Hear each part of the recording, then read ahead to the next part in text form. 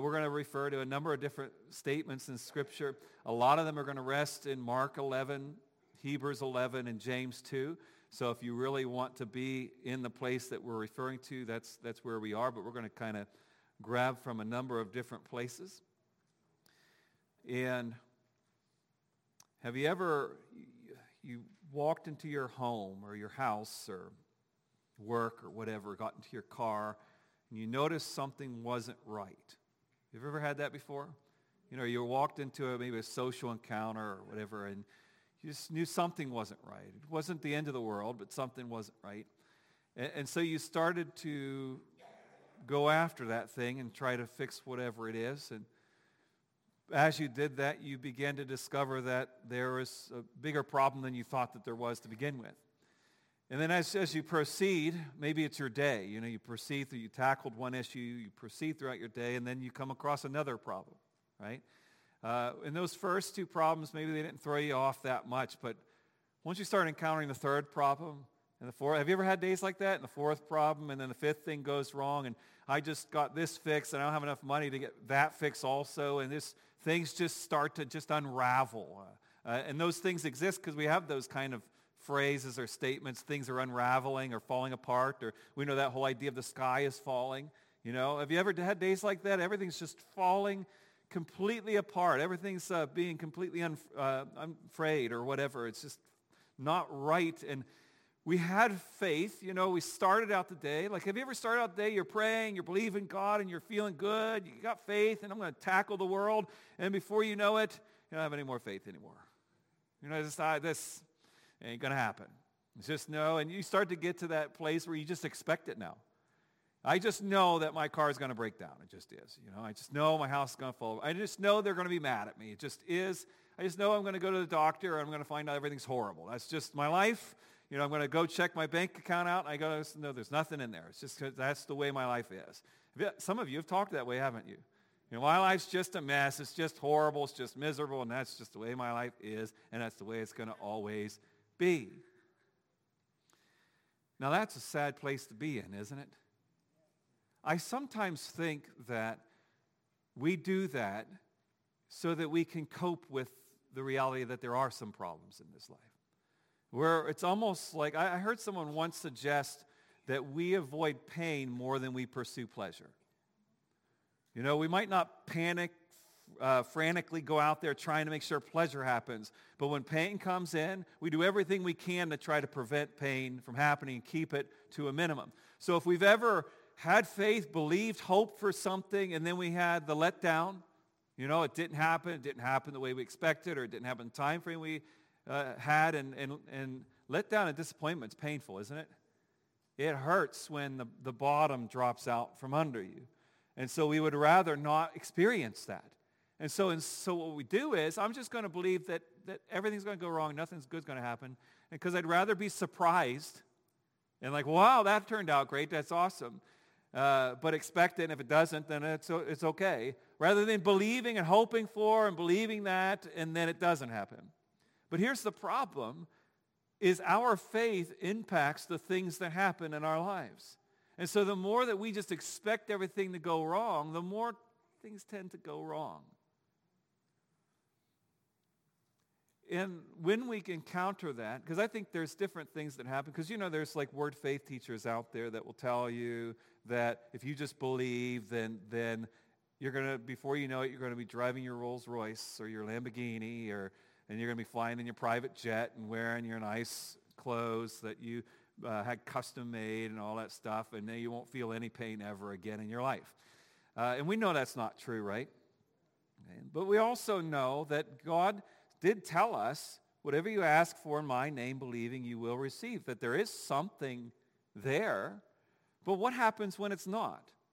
You know, when I come across a situation that I believed for a certain set of outcomes, and they didn't happen. Now what do I do with that?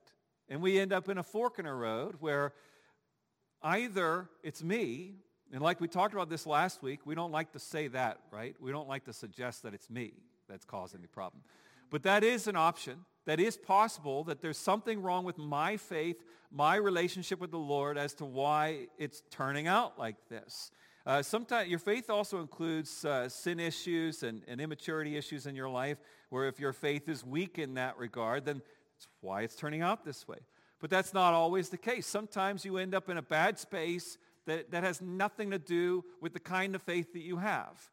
Then now what? Now what do you do in that situation? Well, I believe you're at another fork in the road, and this takes discernment to try to discern what it is that's happening. What does God want me to do with this? And the other fork of the road is that either God still wants me to expect that the circumstances I've been praying for are going to happen, but I have to walk through this rough path first to get to that, and I still need to have faith. Or the other option is that God wants me to suffer through this.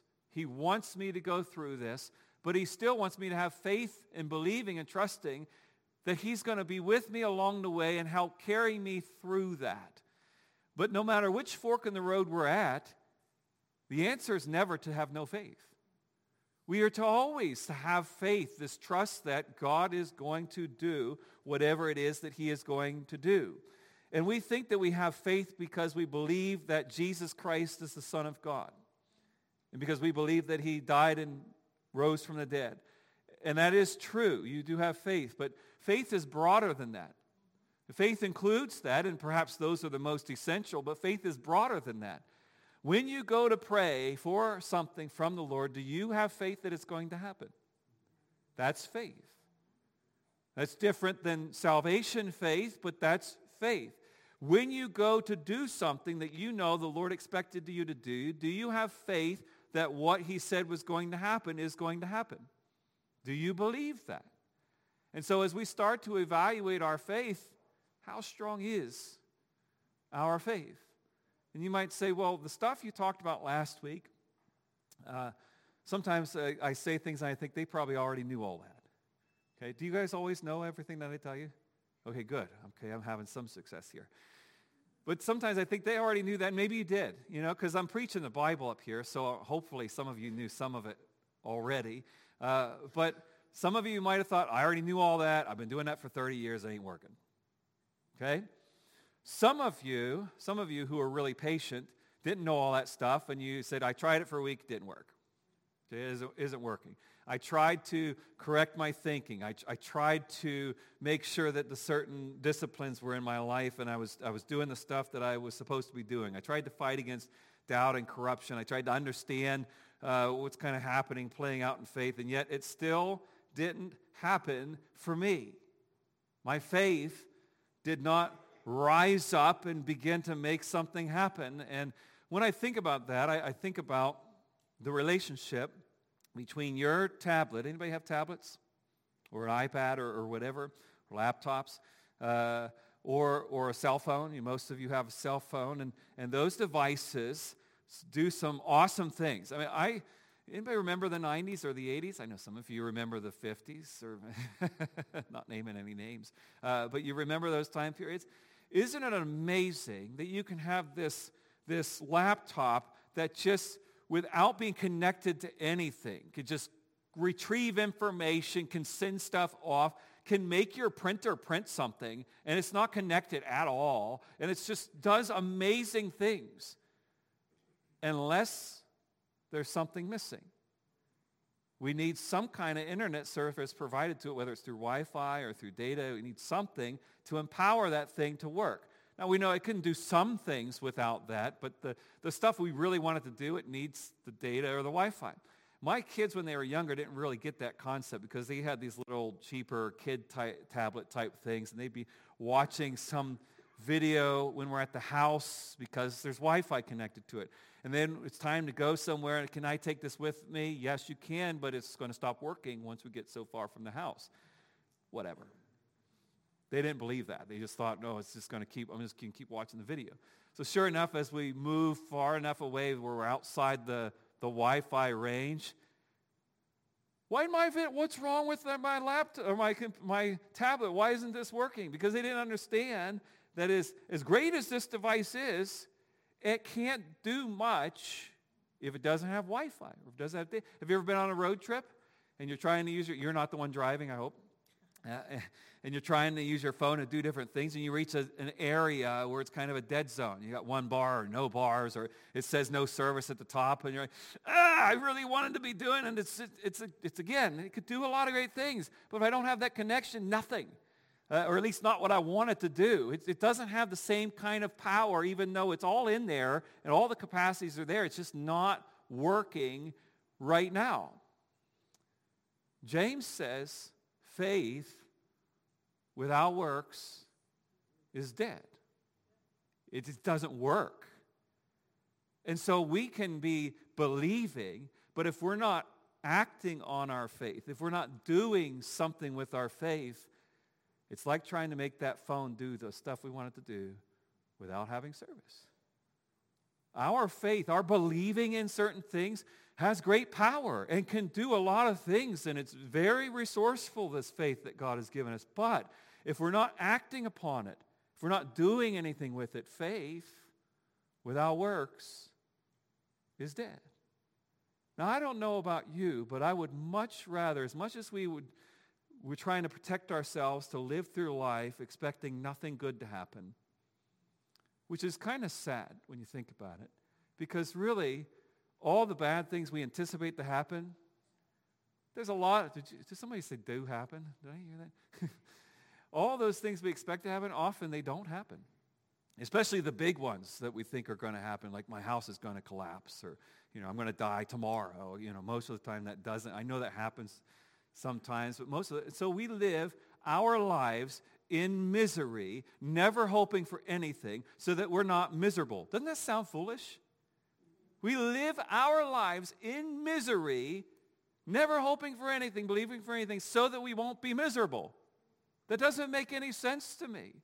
Instead, why not live our lives completely hopeful that all the right things are going to happen, and on the rare occasion that things fall apart, that's okay, we can get through that. Wouldn't you rather be on the hopeful end than in misery all the time? We would. How do we get there? How do we live in a space where I just believe? I'm optimistic. I believe for the best things. Well, we have to start with, last week, our mind and heart. We have to deal with those issues, and if you missed that, you know where to find it. But then next, in order to see that come alive, we have to start doing something. I love watching people come. I don't love it, actually, but when people will sometimes come to me asking me for money advice. And what I usually discover is what they want me to do is to cause some miracle to happen. They don't want to do budgeting. They don't want to pick up part-time job. They don't want to stop buying, cancel this. They don't want to do that stuff because we just want it to just happen for us. But I got news for you. Most of the good things in your life that happen, while it involves faith, doesn't happen until you start working. That's why faith without works is dead, is useless. It does nothing for us. And so the first thing that we need to do to be able to take action is we need to embrace reality. I need to look at myself in the mirror and look at the way I'm living my life and ask myself, do my actions demonstrate that I believe this stuff? You say you believe that God answers prayer. Are you still praying for the stuff that you want him to do? Because faith without works is dead. You say that you believe that God wants to change your family. Are you doing stuff to attempt to, by his help, change your family? You say you want to be healthier. Are you still downing that ice cream and never moving your body? We say we want to be healthy, and we believe that God can give us good health, but are we doing anything that demonstrates that we believe that God is going to heal us? We say we believe that God will take care of all of our needs, and we're praying for that. But are we doing anything with our resources that demonstrate we believe he's going to take care of it? If that's not where we are, then we have to embrace the reality that faith without works is dead, and I don't have a lot of it. I might feel like I do, but what good's the feelings do? I've tried it. I go to the bank, check with the teller, and say, I feel like $1 million is in there. Just never works for some reason. Feelings don't make anything happen. Have to do something. And so I have to admit that and not that I'm not saved, although I think that the longer you go down this road, the longer that might demonstrate that you're not in a right relationship with the Lord. But nonetheless, there is at least something wrong with my faith. If I'm not doing the stuff, something is wrong, and I have to accept that that's the reality. Not that I want to stay there, but I have to accept that faith without works is dead. I don't have the works, so something is wrong with my faith. Unless the Bible's not true, that's the reality, and I have to stop trying to lie to myself and say I have this great, strong, maturing faith if I don't have the works. Faith without works is dead. Now that works itself out in the opposite direction too. Where on this direction, if I believe, then I will start doing the works. Also, if I don't do the works, I actually start killing and eliminating my faith. And you might think, well, I don't think that's what James was saying. You might be right. That might not be what James is saying, but that is what Jesus said. Jesus, when he said the parable of talents in Matthew 25, he invested into one person, one object, and you know what that person did? He didn't do anything with it. He didn't work with that talent. And you know what happened? God took it from him. Removed it from him. It was gone. In fact, you think of Mark 11 and the fig tree experience. Remember the fig tree that Jesus came across and it didn't produce fruit and he cursed it and it withered up and died? You know what's interesting is that tree wasn't withered up and dead when Jesus approached it. It wasn't producing fruit, but the tree was alive. But the tree wasn't doing the works. And when Jesus came and rebuked the tree for not doing the works, then the tree shriveled up and died. So when we don't do this stuff, then at some point our faith just starts to shrivel up and die. And so if you are not acting it out, and then you notice your faith gets deflated and is small, there is a reason why James says faith without works is dead. Because there is a correlation between the two. And so I need to start doing the work. Because here's the thing. If we start doing the works, you know what happens? Occasionally you might pray that God does something, and then guess what? Then he does it. And you go, well, wait a minute, this is real. And then what happens to your faith? You start believing he will answer prayers. And then you do it again. And then you try to treat people the way he tells you to treat people. And initially, maybe everything wasn't perfectly. But all of a sudden, at some point, your relationships start to change. And then you begin to believe and have faith that this stuff works. Why? Because you were doing the works. And the works was impacting your faith. Because faith without works is dead. And so if I want to ignite my faith, then I need to start doing something with it. Without the works, I'm killing my faith, and I'm killing my relationship with Jesus Christ. You want to know how? In Hebrews 11, it says that without faith, it is impossible to please God. Many of us know that. We quote that. And we tend to think that that means if I just believe, then I'm pleasing to God. But we're not reading that in the context, because in that entire Hebrews 11 chapter, you know what the writer of Hebrews keeps saying? This person had faith and they did something.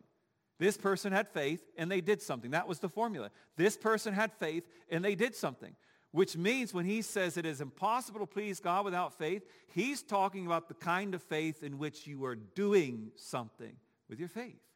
And so if I say I believe all this stuff, but I'm not living. So if I say that I know God's going to judge me for the way that I live, and I know that I shouldn't live this way, but I live that way, then I'm telling God I don't believe he's going to judge me for that.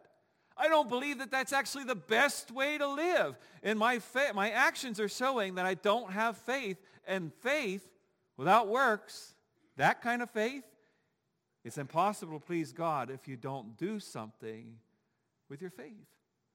And so with all my inactivity of choosing not to pray, not to study the Bible, not to share my faith, not to live a certain way, not to follow the leading of the Holy Spirit, not to be involved in the body of Christ, not to fight against temptation, all the things that God might expect us to do. For me to not do those things, I'm absolutely killing my faith, and I'm killing my relationship with Jesus. That's the reality that's in front of us. We can try to deny it. We can try to feel and believe a different thing. But if there are no works, my faith is dead. Faith without works is dead. Well, then how do I reverse that whole process that happened to me? Well, in Hebrews 11:27, it talks about Moses and why he was able to do certain things, because he was seeing him who is invisible. Moses was capable, through God's help, to see the things that you can only see with the spiritual eye, that you can only see through faith. That's the kind of faith when you look at someone who on the outside looks like they have nothing to offer. On the outside, it looks like there's no hope with that person. But the eyes of faith can see deep down within that and see where the speck of promise is within them. The eyes of faith are when you look at your obstacles and the financial setup that you have, or the health diagnosis that you have, and with your physical eye, you can't see a road out of that. That's the natural eye. We need to see those things. But the eye of faith, the spiritual eye, sees all the things that is there that is not in the natural realm. And the way we see our way out of this is to start to see those things. But I can only see them if I'm close with the Lord and believing, and because when the eyes of faith are unleashed, then we can start to see certain things. But I also need to know the difference between my purpose and God's purpose. The difference between, I think in your outline I have it worded God's best, but probably we should just say best. The difference between what is best and what we think is best. Have you ever argued with God, telling him, I think this isn't the best way, God. I think it should be done this way. Have you ever done that before? Nobody in this room. I'm the only one that's ever done that. But in reality, whatever is best is what he's after, and it's what ultimately, if we believe on him, is going to happen. We have to get into a space where we're okay with that. And that's what leads us into the next phase of this, is if we're going to have the kind of faith that we truly deep down long to have, we're going to have to allow him to take us through the faith process. Having that kind of faith you just don't wake up one morning typically and all of a sudden all your problems are resolved and you're just this amazing person. It doesn't happen usually. It's a process, but we don't like processes, do we? We like things instantly. Should go to my phone and get whatever I want out of it. It just comes out instantly. When I go to the restroom, as soon as I order, it should be instantly on my table. Where is it? Why is it taking so long? Okay, when I get in my car, it should be able to zip wherever I want to go. When I deal with a problem with somebody, they should just instantly be okay and everything's resolved. We just like things to happen now. But not everything happens right now. There are things that take a process. And we know that with some of the things in our lives, but for some reason we don't apply the same kind of logic with the Lord. I need to allow myself to go through this process. And part of it is where we just mentioned that I need to be able to differentiate between what is best and what I think or other people think is best. James had this statement Peter said this in 2 Peter 1:5. He mentioned salvation, and he says as it is salvation ready to be revealed in the last time. That there are some things that we're praying for, hoping for, wishing for, counting on, because it relates to God's promises, that when he's going to carry it out? At the last moment. Have you ever said that when you're looking for something? You're like, sure enough, it was in the last place I looked. You heard that before? That's so irritating, right? Because sometimes what is best shouldn't happen right now. That sounds bizarre and it's difficult for us to embrace, but sometimes what is best shouldn't happen right now. And my faith isn't going to be rattled and shocked and shaken if I understand that I'm praying, and that doesn't mean God's not going to bring it about. It's just, it doesn't have to happen right now. And there's all kinds of possible reasons for that. Sometimes it's because of what's going to happen during the waiting. That out of necessity must happen for many different reasons, and those things won't happen if there isn't waiting. And the best thing is going to happen only if we wait.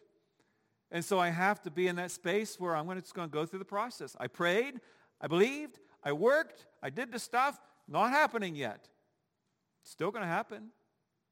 I just don't know when, because there must be, I trust God that there is something to the process. And sometimes the process involves the thing that we said earlier we've been trying to avoid the most, pain. Sometimes in order for us to get the best, we have to go through pain. That's hard for us to accept because we think surely God doesn't want me to be in pain, doesn't want me to be without, doesn't want me to struggle, doesn't want me to deal with hardship and heartache. Certainly God doesn't want that. And you're right, actually. He doesn't want that. But God can see all things and realizes that what is best for you, you can't get unless you go through the fire. And so God wants to give you the best by letting you go through the pain. Everybody's going to go home this week and say, I'm so glad that I heard that message. Pain is on the horizon. Yes. So looking forward to that being fulfilled in my life. But I can tell you with experience what has generated what amount of patience I might have has been pain. The amount of maturity, the amount of strength within me, most of it has not come through pleasure. It has come through pain. And if I understand the process of I prayed, I did the works, I did the different things, I trust God, and yet still here is pain, frustration, heartache, lacking, then I'm going to trust He's taking me through some process. And here's the interesting thing, is what is best, it might be what is best for you, and that's why you're going through the pain or the valley or the desert. It might be because what is best for somebody else cannot be attained unless you suffer. And so I'm not even gaining anything out of this whole ordeal that He has me in. Somebody else is gaining from this. And for God, it must have been worth it. That must have been what was best in the grand scheme of things, for that person to have whatever was attained by your suffering, because He wouldn't allow it if that was otherwise. God doesn't just, sometimes I think we feel like, I've mentioned this before, you know that game Whack-A-Mole? You know, where all those things pop up and you're just supposed to hit it as hard as you can with that mallet of yours. I think sometimes people feel like God's like that. There's no reason whatsoever for me to bring suffering into your life, but bang, this is fun. Just bringing suffering and misery all over the place just for the fun of it. It's like a game to God. He's not doing that. All things work together for the good of those who love Him, right? Every single sliver of discomfort even that has come into your life is causing the best to take place somewhere. Whether it's in my life or in someone else's life or in a larger grand scheme of things. That's why in Hebrews it says of Moses that he did not consider the misery and the struggle and all the different things that he went through as more valuable than the things that God had in store. That Moses was willing for the sake, not for himself, but maybe himself also, not just for some friend of his or family members, but for the sake of the whole nation of Israel. It is better for me to suffer because it will bring about what's best for the entire nation. That's the way Jesus thought in Hebrews 12:1. It says, for the joy that was set before him, he endured the cross. The joy of what? That he knew that if he died, if he suffered, if he went through that misery, he knew that at the other end of that would mean all of humanity would have an open door to salvation. And so he chose for himself personally to suffer. Why? Because it was what was best for the whole world. And if we get that process, I'm telling you, you'll suffer differently. It might not feel great. It might not be a wonderful experience that you want to brag about, but you will suffer differently. That's why the apostles were able to rejoice when they were arrested and beaten and flogged. Because they knew, they had faith. They trusted God that if He's bringing me through this, there's some great purpose. There must be some best that's happening. We have to also accept just the idea that this is a process. Colossians 1:23 says, if indeed you continue in the faith, as if you can stop, as if it doesn't just end with putting my initial faith in Jesus. 2 Corinthians 10:15, as your faith increases, as if we can have small faith and a large faith and anywhere in between, that it doesn't mean that it's all or nothing. You either have faith or you don't, There's sizes to this faith. Otherwise, how can it increase? Paul says in Philippians 1:25, your progress and joy in the faith. He's not saying your progress and your joy in the faith in the sense that faith is only related to joy. It's related to progress too. Your joy in the faith and your progress in the faith. That is that we can start out small. We can start out fractured. We can start out with just the bare minimums, and that doesn't mean I can't have big faith along the way. Because some of us, we're thinking, I'm just really insecure. I'm just really anxious. I'm affected. I get beat up and I just flounder through different things. So this faith thing must not be for me. Me having small faith doesn't mean this faith thing isn't for me, because faith can be increased. Faith can progress. Faith can grow. But how does it do that? Faith without works is dead. The progress happens when I do the works, when I act out this faith. So don't allow insecurity keep you from doing the stuff. But here's the thing, is sometimes we get kind of pigeonholed, restricted into this area of, the answer is prayer. And that is true in part. That part of the answer is found in our prayer life. We're supposed to pray and ask God to do something and see him bring about the answers. But here's the problem. In James 2, where he talks about faith without works is dead, he describes a scenario in verses 15 and 16 where he says, if someone comes to your house and they have need, and you have the capacity to meet that need, and you just say to them, go, be warm, be filled, and send them on their way without doing anything about their need, that kind of faith is useless. And that was a form of prayer. That individual is seeing there's something that needs to be done. I'm just going to pray that it happens. And sometimes we don't have the resources, and that's all we can do. And faith does do something. But the Bible insists that you and I go beyond prayer. That we do pray, and we do seek him, but we do more than pray. We pray for the solution, and then we start doing the stuff. Because faith without works is dead. So if I'm in a financial mess, then what do? I pray, and I ask God to resolve my financial mess. And then what do? I start working, I start budgeting, I start getting a job, I start taking care of things. And then I watch God do stuff because of my faith in him. If my relationship is a mess, if my family is a mess, I pray and I ask God because I need to do that for him to come in and fix this thing. But I don't just pray and ask God and then just don't do anything about it. I start to have the conversations that relate and do the right thing. I think some of us think that if I can just be a lousy, miserable mess, then God, if I pray, he's just going to make people love me even though I'm a lousy, miserable mess. I mean, I know God does miracles and everything. This is not how he works. We pray and trust God, and then we do because we trust God. We have to go beyond, not an exclusion to prayer, but we have to go beyond prayer. Any of you own a car? Anybody ever looked at the engine in your car? Some of you guys who have big trucks, you're kind of proud of the engine that's in that car. That thing roars. That's the cool thing about trucks. Cars, they just kind of they just kind of hum along.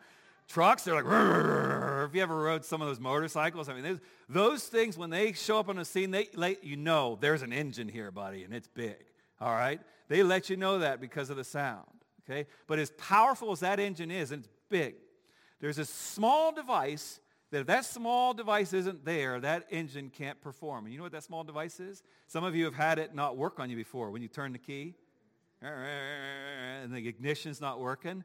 And that powerful engine does nothing because the small device isn't working.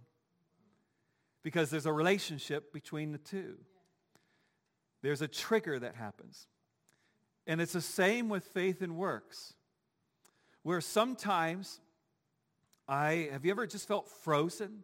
Like you know what the problem is, and you know what the solution is, you just can't get yourself to do it. Have you ever been there before? Like you just feel frozen, like I see it. The solution's right there. I just can't walk over there and take it. You know what the solution to that is? It's not works because you can't get over there. The solution is I need to start dealing with this with the Lord and walking this through so that I can begin to have faith and believe that I can do it. And all of a sudden, it's like that ignition goes off. Where if I start to truly have faith come alive, all of a sudden I start walking over there and taking it because the faith released me to do that. They relate to one another. Or maybe you're in a situation where, have you ever just been going through the motions? You know that phrase that we use, going through the motions, I'm doing this stuff, just not feeling it. You know, just don't feel like the power is there. And so then we give up on doing this stuff because it must not work because it's not working, so I stop doing the works. And you know what the answer to that is? Start doing the works again. Start doing the stuff. So what happens is where I wasn't believing, didn't have faith initially, as I began to act as I was describing before, we begin to see God work and start to do things because we're trusting in him with our actions. And this is where I saw this. This was peculiar. In Hebrews 11, I noticed that it said that Sarah had faith to believe God for the child. Now, you know what's puzzling about that statement? When God showed up and announced to Abram that they were going to have this child, what did she do? She laughed. That's not possible. That's not going to happen. And then when God confronted her, she said, I didn't laugh. But she didn't believe it was going to happen. Yet then hundreds of years, thousands of years later, when God inspired the writer of Hebrews to write this down, he wrote down that Sarah had faith. How can that be? It wasn't because she had the kind of faith that in her heart she believed it to be. It was because she allowed to happen in her works and her actions, whatever it was that God wanted to do there. She received Abram. She conceived. She carried the child. She delivered the child. She did all the works. And what does the writer of Hebrews say? She had faith. Because if we start actually doing the stuff that we say we believe in, when we're feeling weak in our faith, all of a sudden we might actually start believing it because we might seeing it's true. But it takes doing the works to ignite that powerful engine. Don't you want that powerful engine? Don't you want to just walk into some of the most chaotic experiences that could happen in your life? If you don't know where those can happen, just find someone who has children in their house. You can find them. And not get rattled, but just walk in with this powerful, roaring faith of I have the largest amount of security in the Lord, and I'm not going to get rattled, and I can handle this well. That kind of faith, then you need to work out. You work out the ignition on this end, or work out the ignition on this end. Because faith without works is dead. Where's my data? Where's my Wi-Fi signal? There's a reason why I'm struggling in my faith, because I'm not doing something about it. But we in life, we have a lot of excuses, you know. Have you ever come across people that they did something they shouldn't have, or they're in a certain situation, their response always is, it's because of this, and they just start listing out a bunch of excuses. Maybe some of you are like that. You know, just always giving excuses, whether it's to other people or it's to the Lord or just to yourself. You know, we give excuses. And you know what excuses do? Nothing good for your faith. If you just keep excusing yourself, you will never get somewhere. So we have to stop doing that. And some of the excuses I saw being obliterated, mostly in Hebrews 11, but some in Mark 11. Some of us say, well, I'm just not able to do this. And we actually talked about that earlier, maybe a couple weeks ago. Remember, I can do all things through Christ who strengthens me. And so we face a situation. Let's just take the earthly picture, my financial situation. It's a mess, or this relationship conflict. I can't do this.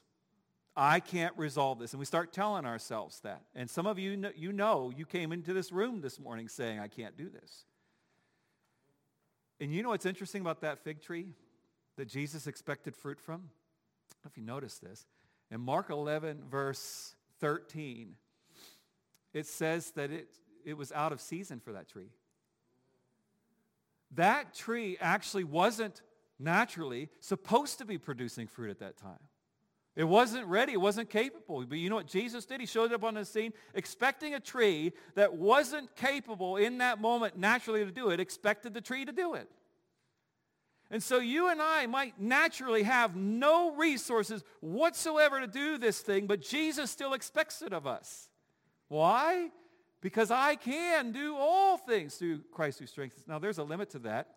My daughter, she could right now, if she was standing in front of you, jump up and land in a splits position. I'm not going to do that. It's not a lack of faith. It's just I know I shouldn't do that. And it was the same with the tree. The tree actually, there was a reason why. It wasn't just for no reason. Jesus was hungry, and he came along and needed food, and so he's expecting something. Also, he goes in afterwards. You know what's interesting? He confronts the tree. Then he goes into right after that, this is how Mark lays it out. Right after that, he goes into the temple and he confronts the money changers and turns over the table and demonstrates how they don't have it right. And then you know what happens? They leave that scene and immediately they land right at the tree again. And that's where the disciples noticed it shriveled up and died. Why? Because there was a purpose that needed to be done. So it's not that just you and I can just, whatever we want to do, we're capable of doing. But it's if there's a purpose, if there's a God calling, if this is something I'm obligated to do, something I'm called to do, then it doesn't matter if I don't have enough money. It doesn't matter if I don't have enough energy. It doesn't matter if I don't have intelligence or wisdom or if I don't look the part. It doesn't matter. If God is calling me to do it, I can do it. And so stop telling you can't do it. Stop telling yourself you can't resolve your financial relationship issues. You can't grow and mature in your faith. You can't learn how to witness. You can't learn how to pray effectively. Stop telling yourself that you can't do it. Because if you keep telling yourself that, you will never do it. Because it takes faith to get there. And I must believe it. And then I must start doing it. The second item is that whatever this thing is, it's not necessary to do. In Hebrews 11:7, Noah was commended for his faith because it says that while there was no storm, he built the ark. Noah's building this huge ark, and there's no threat at all around anywhere. There's not even rain, okay? And yes, he was building it for a long period of time, and there's no reason, on paper, there's no reason to do this. And some of us, we think, why do I need to get involved in ministry? Why do I need to share my faith? Why do I need to study the Bible so much?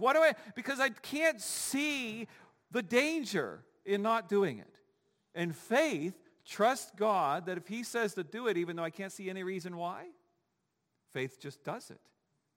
But it doesn't just believe, it does it. I have to stop telling myself that the things that God is telling me to do aren't necessary. I also, when the writer of Hebrews talks about the people in Jericho, I want you to imagine this for a moment. They were supposed to circle, and they did it. They circled the city for, 7 days? In the battle plan, could you imagine, the balloons come over from China, which they were just trying to test weather. They weren't trying to spy on us or anything. The balloons come over to China, and maybe there's some military conflict. Could you imagine if in one of those military conference rooms they said, you know what we should do? Let's get this horse and just ride around the border of China 7 times, and I bet it'll solve all the problems. They'd be laughed out of the room. But here is God telling the people of Israel, you know what you should do? Just walk. Just walk around the city and play some music, and it'll all just happen. That doesn't make any sense. What do you mean, do that? And how many things has God asked you to do and you thought, this doesn't make any sense? Why should I do it? Doesn't make sense. I can't see how good is going to come out of that. But if I have faith, if I trust the Lord, I'm just going to do it anyway. But I'm not going to just feel something. I'm going to do it. I'm going to go ahead and walk around that city. I'm going to go ahead and play that instrument. I'm going to do it because faith without works is dead. And if I start doing, I wonder if we started doing all the things that God, we complain, where are all the miracles? Where is the outpouring of the Spirit? I wonder if we started doing all the stuff, if we might start seeing a little more of that. Instead of just giving ourselves the excuses as to why I don't need to do it. Or have you ever, anybody like me, I just like to know what to expect before I walk into a situation. Anybody like that? Have you ever had someone say, I really need to talk to you? Well, is something wrong? Yes, something's wrong. I really need to talk to you. Next week. Have you ever had that before? And the whole time you're like, can you just give me something? Just kind of tell me what it's about. Maybe just, if you're not comfortable, just mail me a letter and describe it so I can just be ready because I want to know what to expect.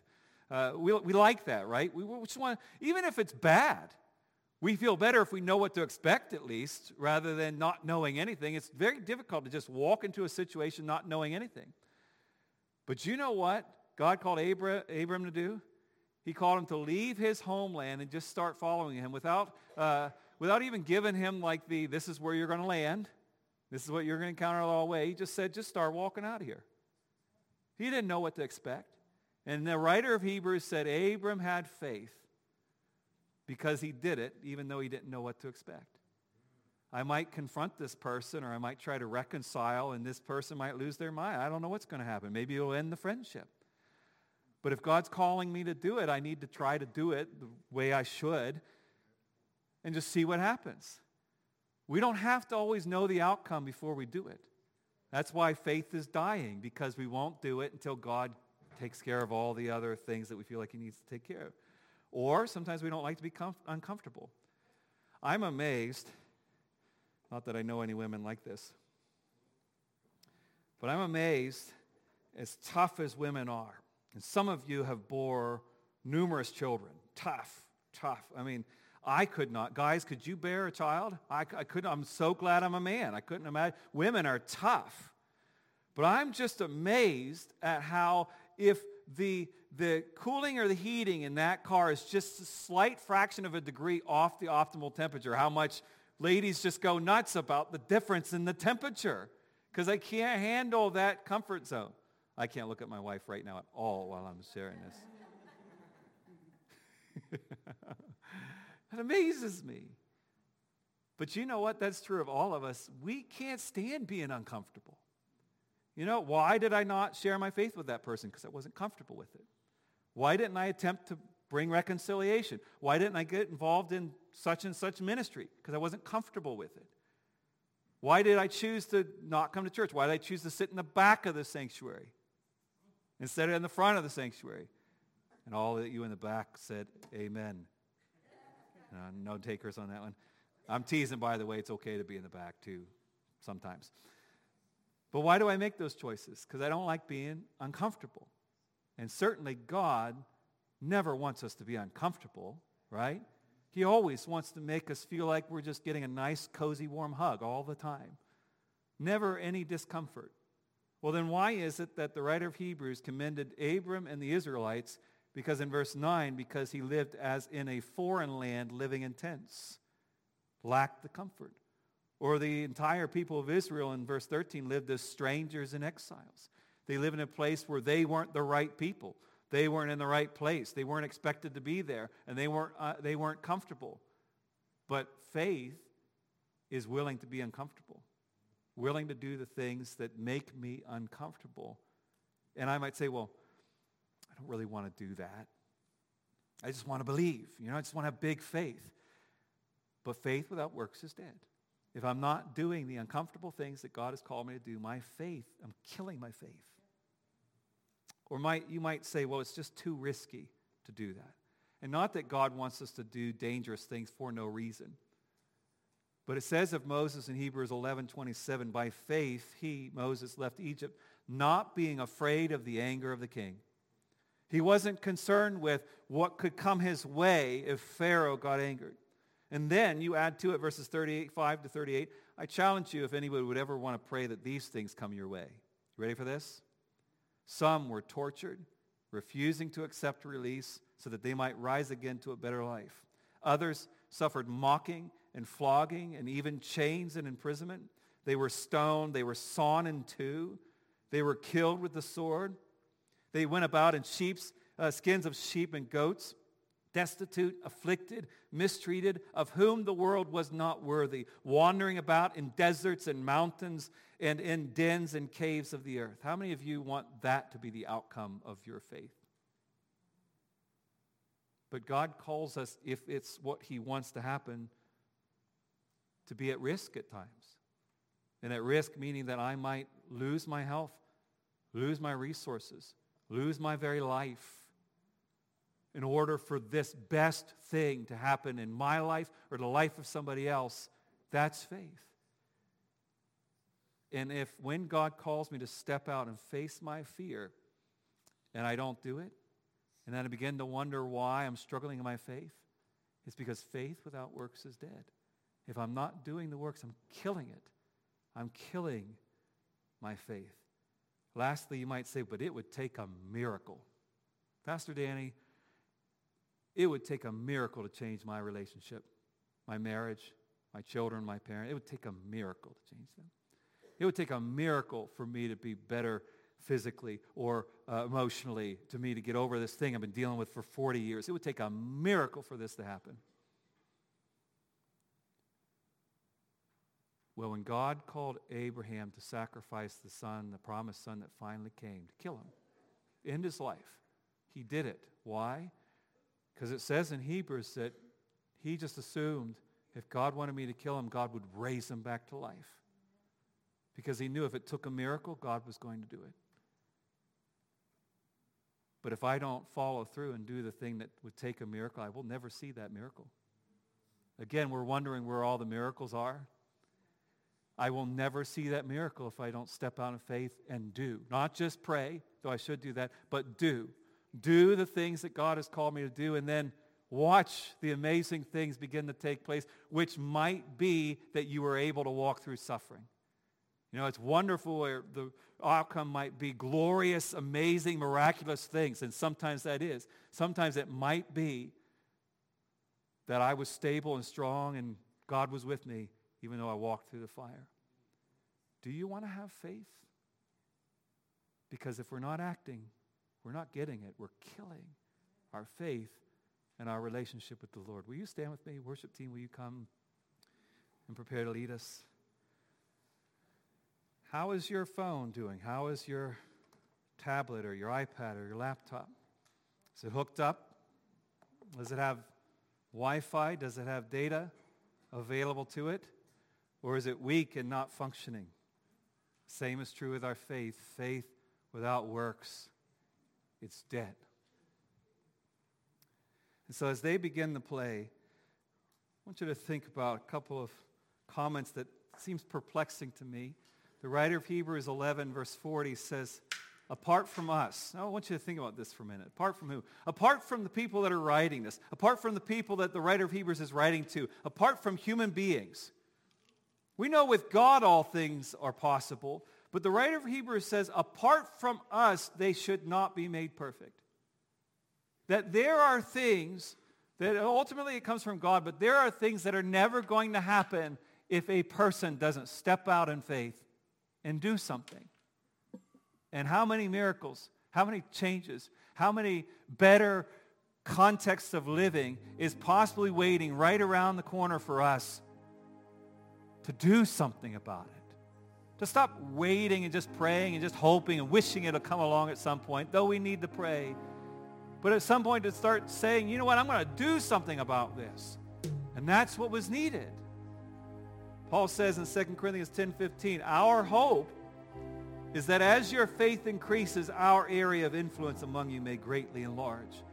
That if you begin to act out your faith, something amazing is going to happen. Should we wait on the Lord? Absolutely. Absolutely. But sometimes the Lord's waiting on us to do something with our faith. Faith without works is dead. So right now in this moment, you stand in this room, and maybe for some of you this doesn't apply to, and you're in a good space with your faith, but maybe some of you, your faith is weak and shaken, and you're struggling. Again, you believe that Jesus is who he said he was, did who he said, what he said he did, but believing he's going to answer that prayer, believing he's going to fix that marriage, that family, that home, take care of your house, your job, your finances, your health, that's quite another thing. And if you're wrestling with that, or you're impatient with God, you need to deal with things with him, then begin to come right now and seek him to let him, this is the ignition. Do something and begin to come forward. But some of you right now, you are running through all the excuses of why you don't want to come forward and receive what the Lord has for you. Because you say, I am not capable of coming out of my seat and walking down to that altar in front of everybody. I'm not capable of doing that. Then your faith is dead. If God is calling you to come forward and deal with your faith issues, then you will get out of those seats and you will come even if you don't feel able. Even if you don't feel it's necessary. God can work in my life back here at this chair. I don't need to come forward to an altar to have that happen. It's not necessary.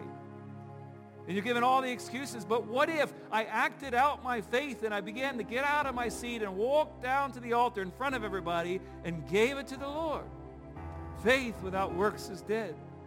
What I don't understand, or I don't know what to expect when I get down there. I don't know what to do when I get down there. God doesn't call us to figure out all the answers. He calls us to, when he says to come and take a step of faith, I do it. I walk out with a confident assurance that he is going to build my faith. It's not comfortable for me to come down there in front of everybody. It's too risky. What if people think ill of me? What if they think, boy, I thought they had faith, but I don't know now because they came down to the altar. I'm at risk if I come. Don't allow that to keep you from the way that God wants to build you up. Faith without works is dead. So come. Take the risk. Come. It might take a miracle for whatever thing you're bringing to God for it to take place, but come, because faith without works is dead. You might not feel it in your heart. You might not feel the assurance, but start doing the work. The Holy Spirit is here, and he wants to build your faith. But he waits for us to do something, to begin to allow the ignition of faith to surge throughout our spirits. And so, Lord, begin to do that work among us. Build our faith, Lord. Build our faith as we seek you. Yes, Lord, you are all powerful, even if I'm weak, even if my circumstances are bad, even if it's been a long time. You are all powerful, and I can trust you. With any and all the circumstances I find myself in, I can trust you. Help us to know that. Thank you, Lord. Thank you, Lord. And I know some of you, that was quite the ordeal to come down to this altar. You have various reasons why it's difficult for you, physically, emotionally, socially. But God will honor you taking that step. But Paul wants us, as he writes to us, inspired by the Holy Spirit, he instructs us so we know it's what the Holy Spirit wants. He wants us to land in the space of our progress and joy in the faith. And so that faith, as wonderful as that moment might have been for you, tomorrow or even today, there's going to be the next step, and the next step, and the next step. You see, Abram, who became Abraham, the reason why he had faith wasn't because of just the first step. It was all the steps. It was because he kept following the Lord's direction, no matter how confusing, no matter how empty, no matter how painful, no matter how glorious. He kept following him. And if the scripture is true, then I know with all my heart that if you begin to act on your faith, the faith that you wanted to have will begin to resurface again. And you will see glorious things. Might not be exactly the way you imagine, but you will see glorious things begin to take place if you act on, live out your faith. Do you believe that? Well, if you believe it, then I'm going to ask you to sing like you believe it. And what I'm going to ask the worship team, if you can lead us in There's Joy in the House of the Lord. Some of you, physically, emotionally, you have no reason to declare there's joy in the house of the Lord. But faith is the substance of things hoped for, the evidence of things not seen. So I'm going to rejoice in the presence of the Lord in my pain, in my misery, in my lacking, in my struggle, because I'm going to declare it in faith that I know that joy is coming. So it might not be here right now, but I'm going to declare it. And then once they've done leading us, feel free to dismiss us once you're done leading us. But let's declare this with all our heart, mind, soul, and strength, that we believe there is joy coming. There is joy coming. Amen. For us as individuals, for us as a church, there are great things coming if we will act on it. And next week we're going to find out how our faith is linked to our relationships with other people. That what happens in our relationship with others is an impact to our faith also. So you ready to declare it with me this morning? They're going to lead us and they'll dismiss us as we're done, but let's declare there is joy in this house today. Amen?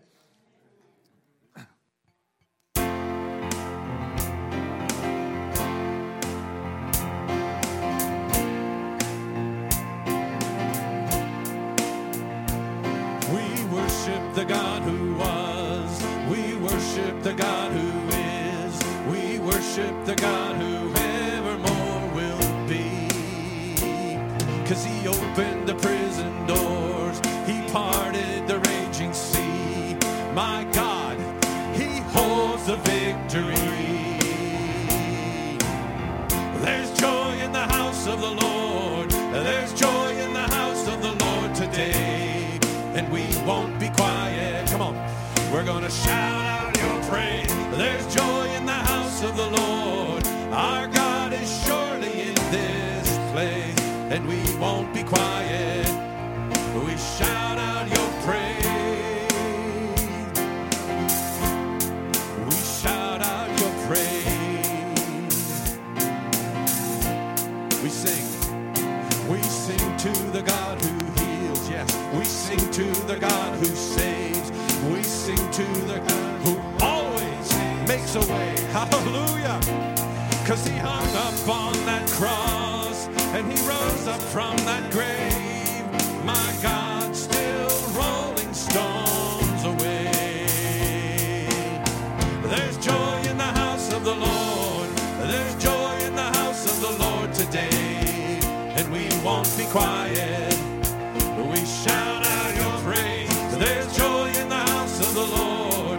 Our God is surely in this place. And we won't be quiet. We shout out your praise.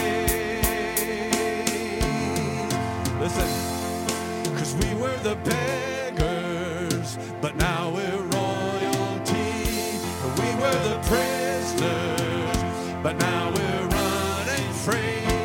We are forgiven, accepted, redeemed by his grace. Let the house of the Lord sing praise. We were the beggars. We were the beggars.